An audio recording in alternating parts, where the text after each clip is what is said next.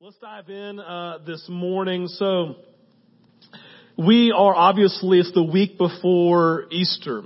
And this is exciting. We all love Easter. Easter's fun. Easter's celebratory. Easter is really, really exciting, right? It represents the fulfillment of God's promise, right? Represents the fulfillment of God's promise for thousands of years. For thousands of years, faithful men and women had waited for the Messiah, right? The one sent by God to bring freedom to God's people. And so we recognize that Easter represents freedom. It represents rebirth, right? Breakthrough, light instead of darkness, hope instead of fear, life instead of death. And so because of that, right, we all love Easter. We love what it represents. We love the joy of it. We love the excitement. And so when you come next week, right, there's all these upbeat songs. There's all these pastels that represent joy, I guess. I have no idea why, right? And we just have this beautiful dynamic going down, right, of celebrating Easter, celebrating that the cross is empty. Jesus has been raised, right? And it is this picture of the gospel, the good news of Jesus having come to earth as the Messiah. But we're a week away, right? We're a week away. So the idea then is that we're still in a state of waiting. Now we know, practically speaking, Jesus has already come, right? We understand that his presence is already here. But as we come into this remembrance and the celebration of the cross, we recognize we're in this place, honestly, a place of waiting. That's the word that really defines for the disciples. Like literally, it's Palm Sunday. Jesus is coming into Jerusalem and they're like super excited. And then they're going, is this really it? Is this what we've been waiting for? Is the Messiah actually coming? Is this the moment, right? We've been waiting and waiting and waiting. Is this the moment? Is this the thing that we've been anticipating? So there's this hope, but they're not real sure because they're still in the stage of waiting. And you know what happens. You know they lose all their hope. A couple of disciples, man, they just took off and tried to go home, right? Jesus had to meet them on the road saying, hey, what are you talking about as you go? Have you heard about the Jesus who we thought was the Messiah? All their hope is gone. Peter, man, he just goes fishing. That's what he does. And a bunch of other guys. That's just what you do, right? All hope's lost. Let's go back to fishing. And so in this moment, they're in this place of waiting and anticipation and hope. And then hope's going to be crushed completely on Friday when Jesus dies. And then we know the rest of the story, but he comes and so we celebrate. But in the context of our life, it's interesting because waiting has defined their entire life. And all of us understand waiting, don't we? Each of us have our own experience, our own stories of waiting. And just like waiting today, no one likes to wait. They didn't like to wait. Waiting is never easy, is it? There's all these things in our life maybe that we're waiting for and things we're believing God for and things that we're hoping for. And some of those things just aren't happening and we're waiting and wondering and we don't like it because no one likes to wait. No one likes to wait. In our culture today, we understand there's one phrase that defines us. It's this idea of instant gratification. You want to buy something? Man, just go online. It'll be here tomorrow, right? You want to watch a movie? Don't go to the theater. Just log on somewhere and you can watch it immediately, right? You want a date? Just sign up online. Mr. and Mrs. Right will show up in your inbox and you can take them out. Or for the kids today, just swipe right. Don't ever do that, right? You got this whole dynamic going down. The idea is simple. Our culture hates to wait, and anything that requires waiting, we hate. AKA Walt Disney and their lines. Right? I mean, Jim Gaffigan said, it is like the DMV, except 100% humidity, right? It's awful. Waiting in line. Go to Disney. That's why Disney, they polled all the parents, says, what would make you want to come back? Like, faster lines. So they created fast passes. It's a big lie. It's a big hoax. They don't really work, right? But you have them if you want them to make you feel you're going faster. We hate waiting. How many of you listen, you come into a red light, there's a crosswalk. How many of you ever jumped out and pressed the button on the crosswalk just to make the light change faster? Some of you have done that. How many ladies, if you're honest, you don't use the restroom after vintage at 11 o'clock service because the line's too long? We get it. That's why we're building a new church for your bathrooms, okay? It's like we understand everybody hates waiting. We live in this culture where waiting, man, we're opposed to it. We just don't like it. We like instant gratification, things here and now. But if you've ever read your Bible, and you don't have to read much of it. If you ever read your Bible, we know in the biblical story that waiting defines the story of God in people's lives again and again and again and again. Because it seems that God enjoys us waiting. It seems as if God is doing some work of maturing in the lives of His disciples through the waiting, right? That He's developing our spiritual depth, our fortitude, and possibly just growing us in maturity. I believe that it can be said personally that for us to be mature disciples, the ones that Jesus longs for, waiting must become something that we stop hating and become something we anticipate and then embrace confidently. I want to say that again because you don't like me saying it. Jesus longs for us to get to the point in our discipleship that we stop hating, waiting, and become something that we anticipate, and then when it happens, we embrace it confidently. There's something in the waiting that's powerful, something useful, something that God is doing in this. If your Bibles, turn to James chapter 5. I want you to see this nature of the story that James begins to tell his disciples, his followers, those that he's writing about this need to wait or what's going to happen when they're waiting. And let me just say this morning. We are in a season of waiting. And so the idea is that I believe that, just press pause. I want you to make it personal. My least favorite thing about Bible study is that you just say the Bible for the Bible rather than saying the Bible for application. Now, understanding the Bible is great, but if you can't apply it, it's useless. And so in the context of your life, there are things that you're waiting for. There are things that are struggles for you. Ways that James' message, Jesus tells through James, right? This message applies to your waiting, the situation of your life, the things that you're dealing with, the things that you're wrestling with, the things that you have frustration in. Because we all know, right, in waiting, that Jesus makes us wait a little bit longer or a lot longer than we usually want to. And if you tell the story of us, we've been looking for land since before I knew you. Literally, we drove up here, and as we were driving this area to see if God was leading us here, we were talking about land and talking about property and talking about stuff, right? We've been looking and talking and praying for over 9 years. People have left Vintage because we didn't have our roots established long-term in a long-term building, right? Like, the first question we will ask is, hey, so are you going to build a building soon? I'm like, no, we're not really adults yet, right? Still at the kids' table. That's what it feels like. People left like, they meet in a storefront. That's just not cool, right? Isn't it funny? Churches build a building and they double overnight, which basically means people say, we didn't like your previous building because nothing else has changed about you. It's funny how human beings are, right? And so we come into the moment, right, of waiting. And it's hard. And you lose things and people. And so James is speaking to these types of people. He says in verse 7 of chapter 5, be patient, therefore, brothers and sisters, until the coming of the Lord. See how the farmer waits for the precious fruit of the earth, being patient about it until it receives the early and the late rains. You also be patient. Establish your hearts, for the coming of the Lord is at hand. Do not grumble against one another, brothers and sisters, so that you may not be judged. Behold, the judge is standing at the door. As an example of suffering and patience, brothers, sisters, take the prophets. Think about them who spoke in the name of the Lord. Behold, we consider those blessed who remain steadfast. You have heard of the steadfastness of Job, and you have seen the purpose of the Lord, how the Lord is compassionate and merciful. You see, in James chapter 5, this brother of Jesus sees the church struggling in the context of suffering. Jesus came, Jesus was resurrected. Jesus left. He left them.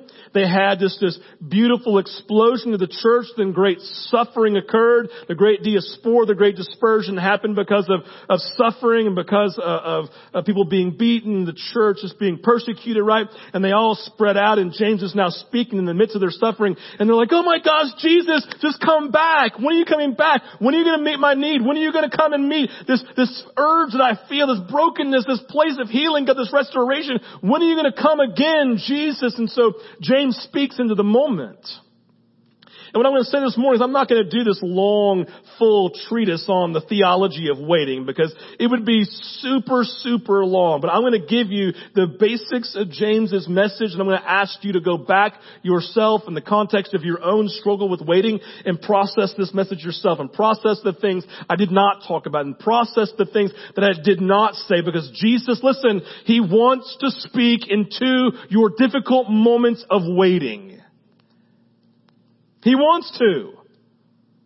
In the context of your marriage, He wants to speak into it. You've been praying forever. He wants to move. You're in waiting, Easter's coming. Context with your children, context with your spouse, with your family, with your neighbors, with your work. There's a waiting. It's overwhelming. It feels like suffering, and maybe it is.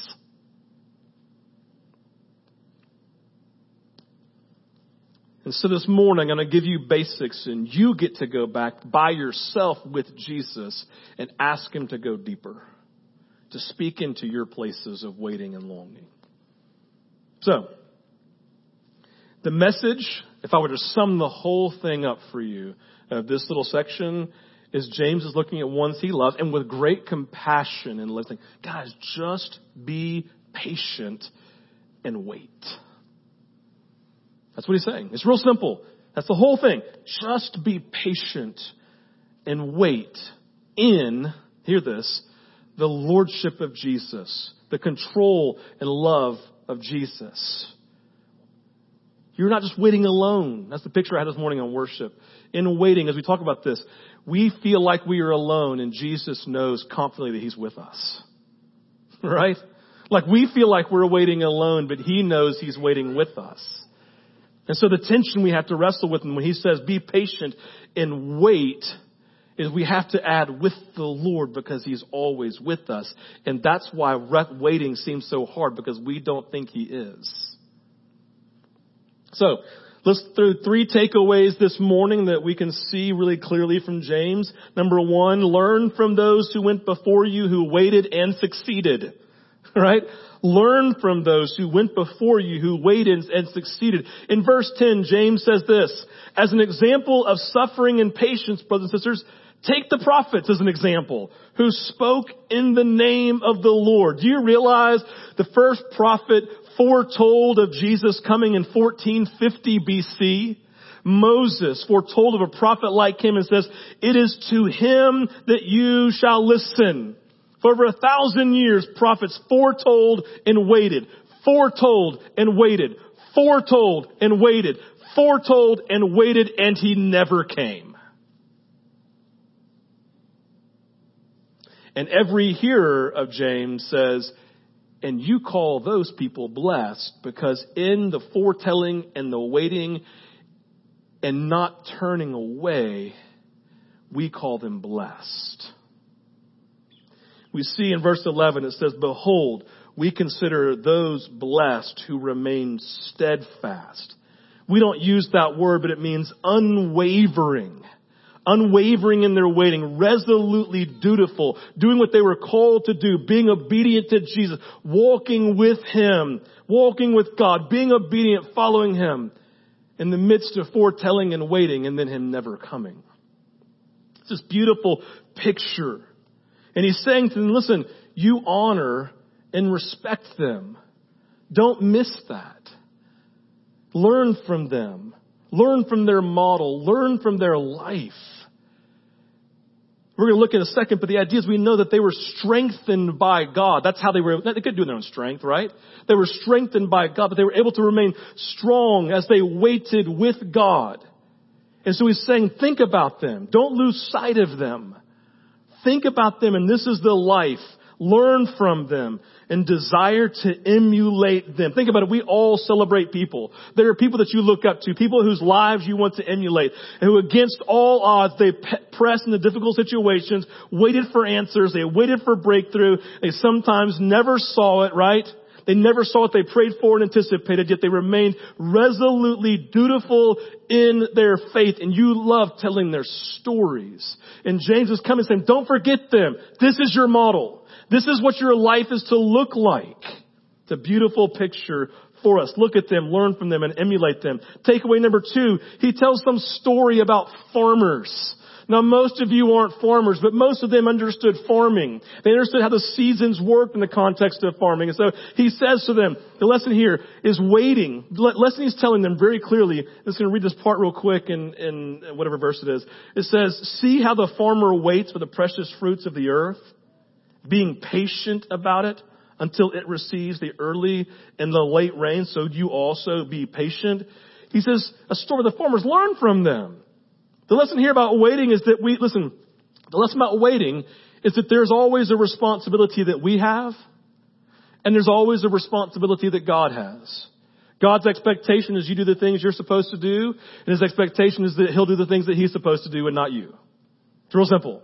There are things that he calls you to do, and then there are things he says, I've got this. The farmer has a responsibility to prepare the soil. He has a responsibility to plant the seed. He then has to exercise trust and faith that the rain will come.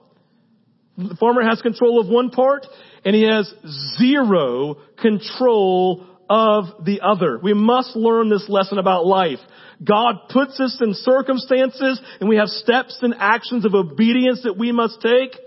Then after that, there's a part that all we can do is just wait for God to do his part. Again, putting it back on a real simple thing, not a real overwhelming thing. Our land piece for 9 years, we just waited, right? We did our part. We talked to real estate agents. We drove around. We prayed, right? We did the things that we could do. Jesus wasn't going to drive our car for us, right? No, we drove around, we looked, we prayed, we talked, we did vision shaping, right? And then we said, but God, there's this part that we can't do. You have to do this. And I'll be honest with you, along the way, I tried to get behind the steering wheel and drive, and I just ran us off the road, right? No, he could only do it. We had to trust him. He only could lead. He only could direct. And so here's what I want to say to you this morning, and hear this. This is important. In the context of our waiting, 99.9% of our time, our frustration is birthed out of our inability to control and make God do what we want him to do.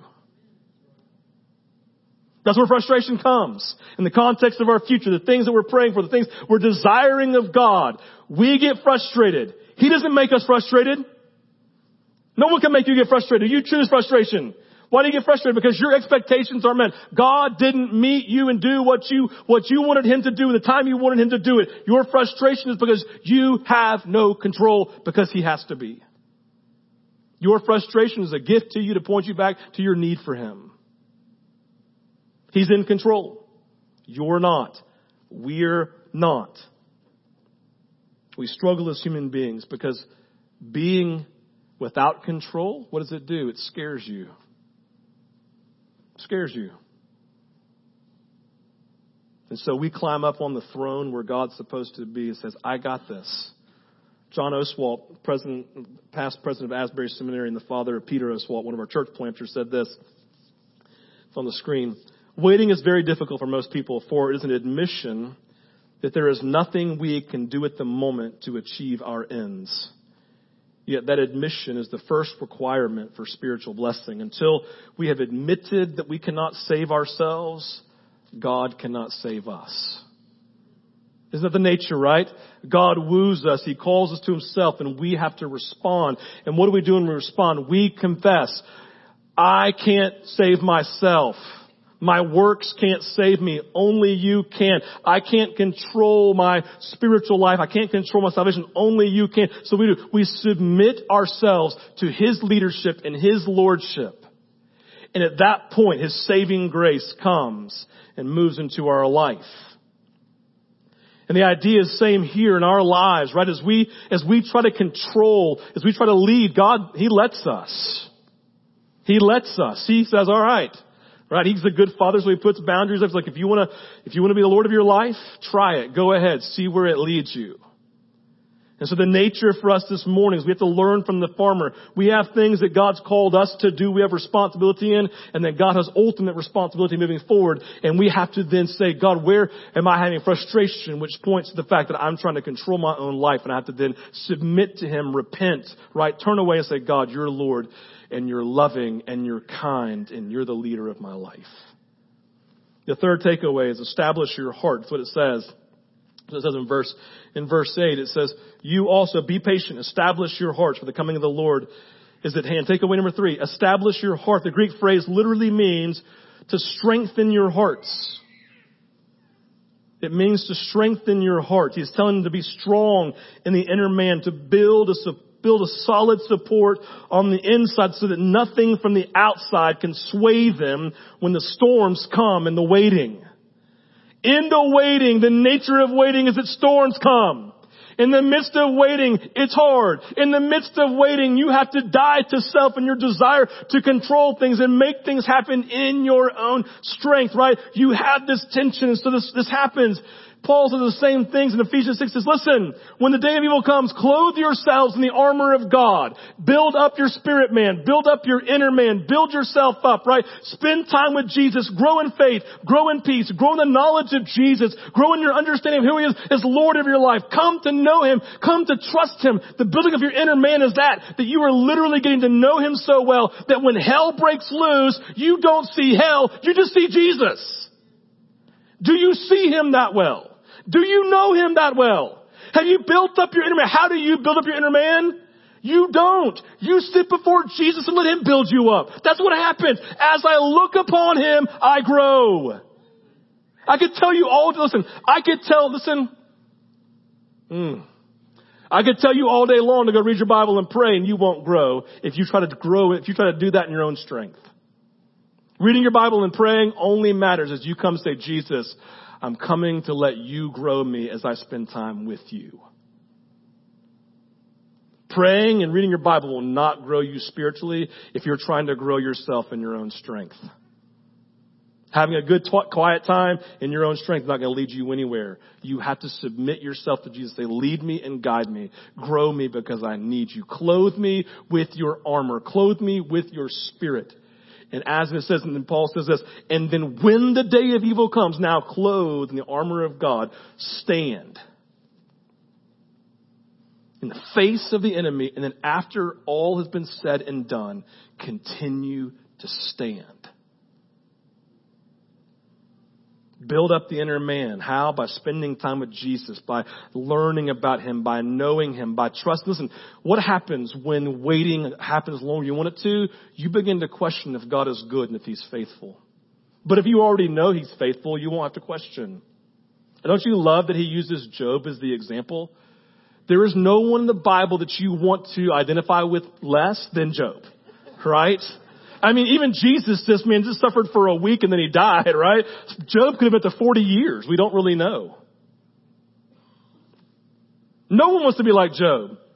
But James comes and says, hey, consider Job, who you call blessed because of how in the midst of hell breaking loose, literally in every facet of his life, he never sinned and walked in obedience to God.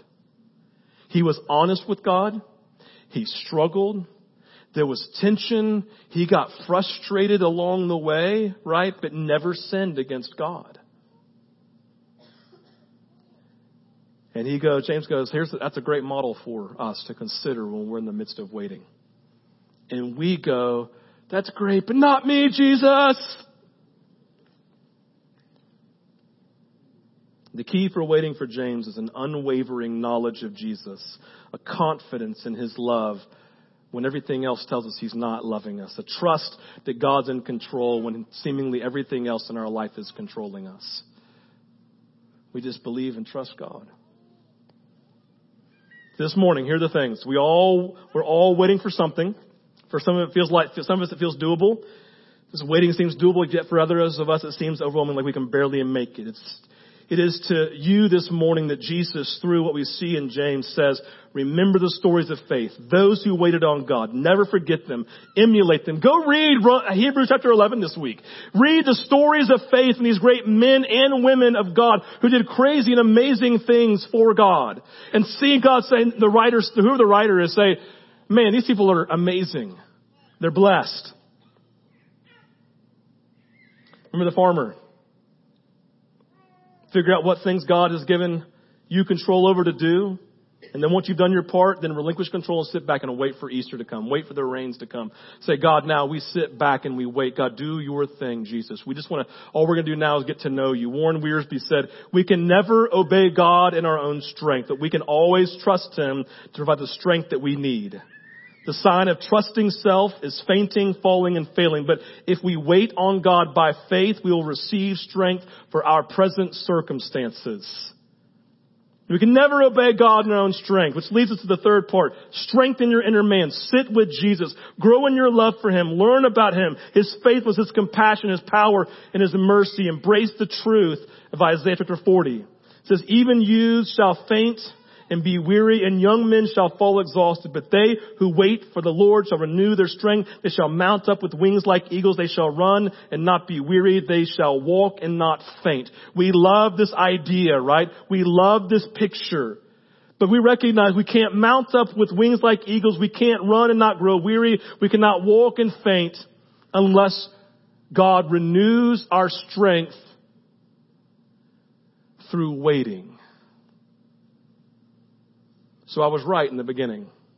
There's a maturity that occurs in the context of waiting that can only have growth and maturity happen when waiting happens in our lives. This means that waiting is an incredible gift of Jesus to you. It's not Walt Disney. It's not the DMV. It's a long process of waiting. And then all of a sudden, that moment when we've strengthened our hearts and we look up and go, Jesus, and He's like, oh, you've been with me the entire time. We can do this. We can wait. Someone once said to me in praying for revival, said, Steve, are you willing to pray for revival even though you may never see it? And I was torn. I'm like, oh. But yes, God, I'm willing to pray. I'm willing to pray for someone's salvation until I pass on. I'm willing to believe God for miracles, even though I may never see them. I'm willing to believe God and pray nonstop, incessantly, never giving up, even though it's really hard, because God, you're good and you're moving. And so James simply just comes and says, be patient in the waiting. Because you're never waiting alone. And he promises, he says, because guys, oh my gosh, He's coming. The judge, the good Lord, the King, He is coming. Easter is coming. Let's pray. Father, this morning as we sit in this moment talking about waiting and our insides are like, I hate waiting. Lord, I pray that you would make us more biblical than cultural in Jesus' name. God, would you make us more biblical, like Elijah, like Elisha, like Moses, like Isaiah, like Jeremiah, like David, like Obadiah and Amos, on down the line, like Daniel. God, would you make us like Jesus? Would you make us like the apostles? That, God, we could wait, not lose heart. And then when the day of evil comes in the waiting, we could stand because we've been clothed in the armor of God, which is birthed out of our knowledge of Jesus. That's what 1 Peter says. We have been given everything that we need for life and for godliness through our knowledge of Jesus. To be strengthened in our man means to know you. And we confess this morning, Jesus, that we are really bad at knowing you. We're not good at slowing down. We're not good at making time. And I pray today, Jesus, that you would quicken our hearts to slow down to be with you.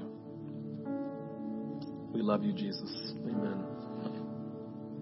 This morning in response, so if you've never been here before, we take some time and we have a time of response. Harvest leads us in worship, and we're going to worship. We're going to have ministry teams. We're going to go ahead and come forward right now. They're going to be on both sides. And these ministry teams, beautiful part, it goes on, and James, I think it was verse 9, says, now don't grumble against each other. And the point that he was making in the grumbling was don't live at odds with the people that you need. Hear this. Don't live at odds with the people that you need to come alongside of you in your waiting. Because we're actually waiting with Jesus, and we're so unified with the other brothers and sisters that we're waiting with them. They're waiting for it with us. And so ministry teams do that. They come alongside and they just pray for you, coming alongside, because they have had to wait too, and they know how hard it is, and they want to pray with you with empathy and compassion. Whatever it may be. If there's anything else going on in your life you want prayer for, if you want healing, you want restoration, you need breakthrough, they want to pray with you for those things. We have offering baskets here and an offering box back there and a giving kiosk and an iPad out front. Why? Because we believe in worshiping through our tithes and our offerings. And this is the time that we do that. So you come as the Lord has directed and led you. We have communion available every Sunday. Why? Because we believe in Easter. We believe Jesus came. We believe He died. We believe He was resurrected. We believe He sent His Spirit. We believe in the good news of Jesus. This is our remembrance. But it's not just a remembrance so we can look back. It's a remembrance to know it's active and it's real for you today. As I take communion, I celebrate that His body and His blood are still present for my healing, for my salvation, for my restoration every day. So receive that from the Lord. All right. It's exciting stuff. As you leave today, there's going to be not quite yet. There's a rendering, a big printed out document of our new space. Man, we celebrate what God's done. We celebrate what He's doing. We celebrate that He answered that prayer, right? The timing was right for us. And I don't know about you, but I always want to be in God's perfect timing. So you celebrate that as you walk out today. So let's worship for a song. I'll come back up in a minute and pray us out. So let's respond as the Lord leads.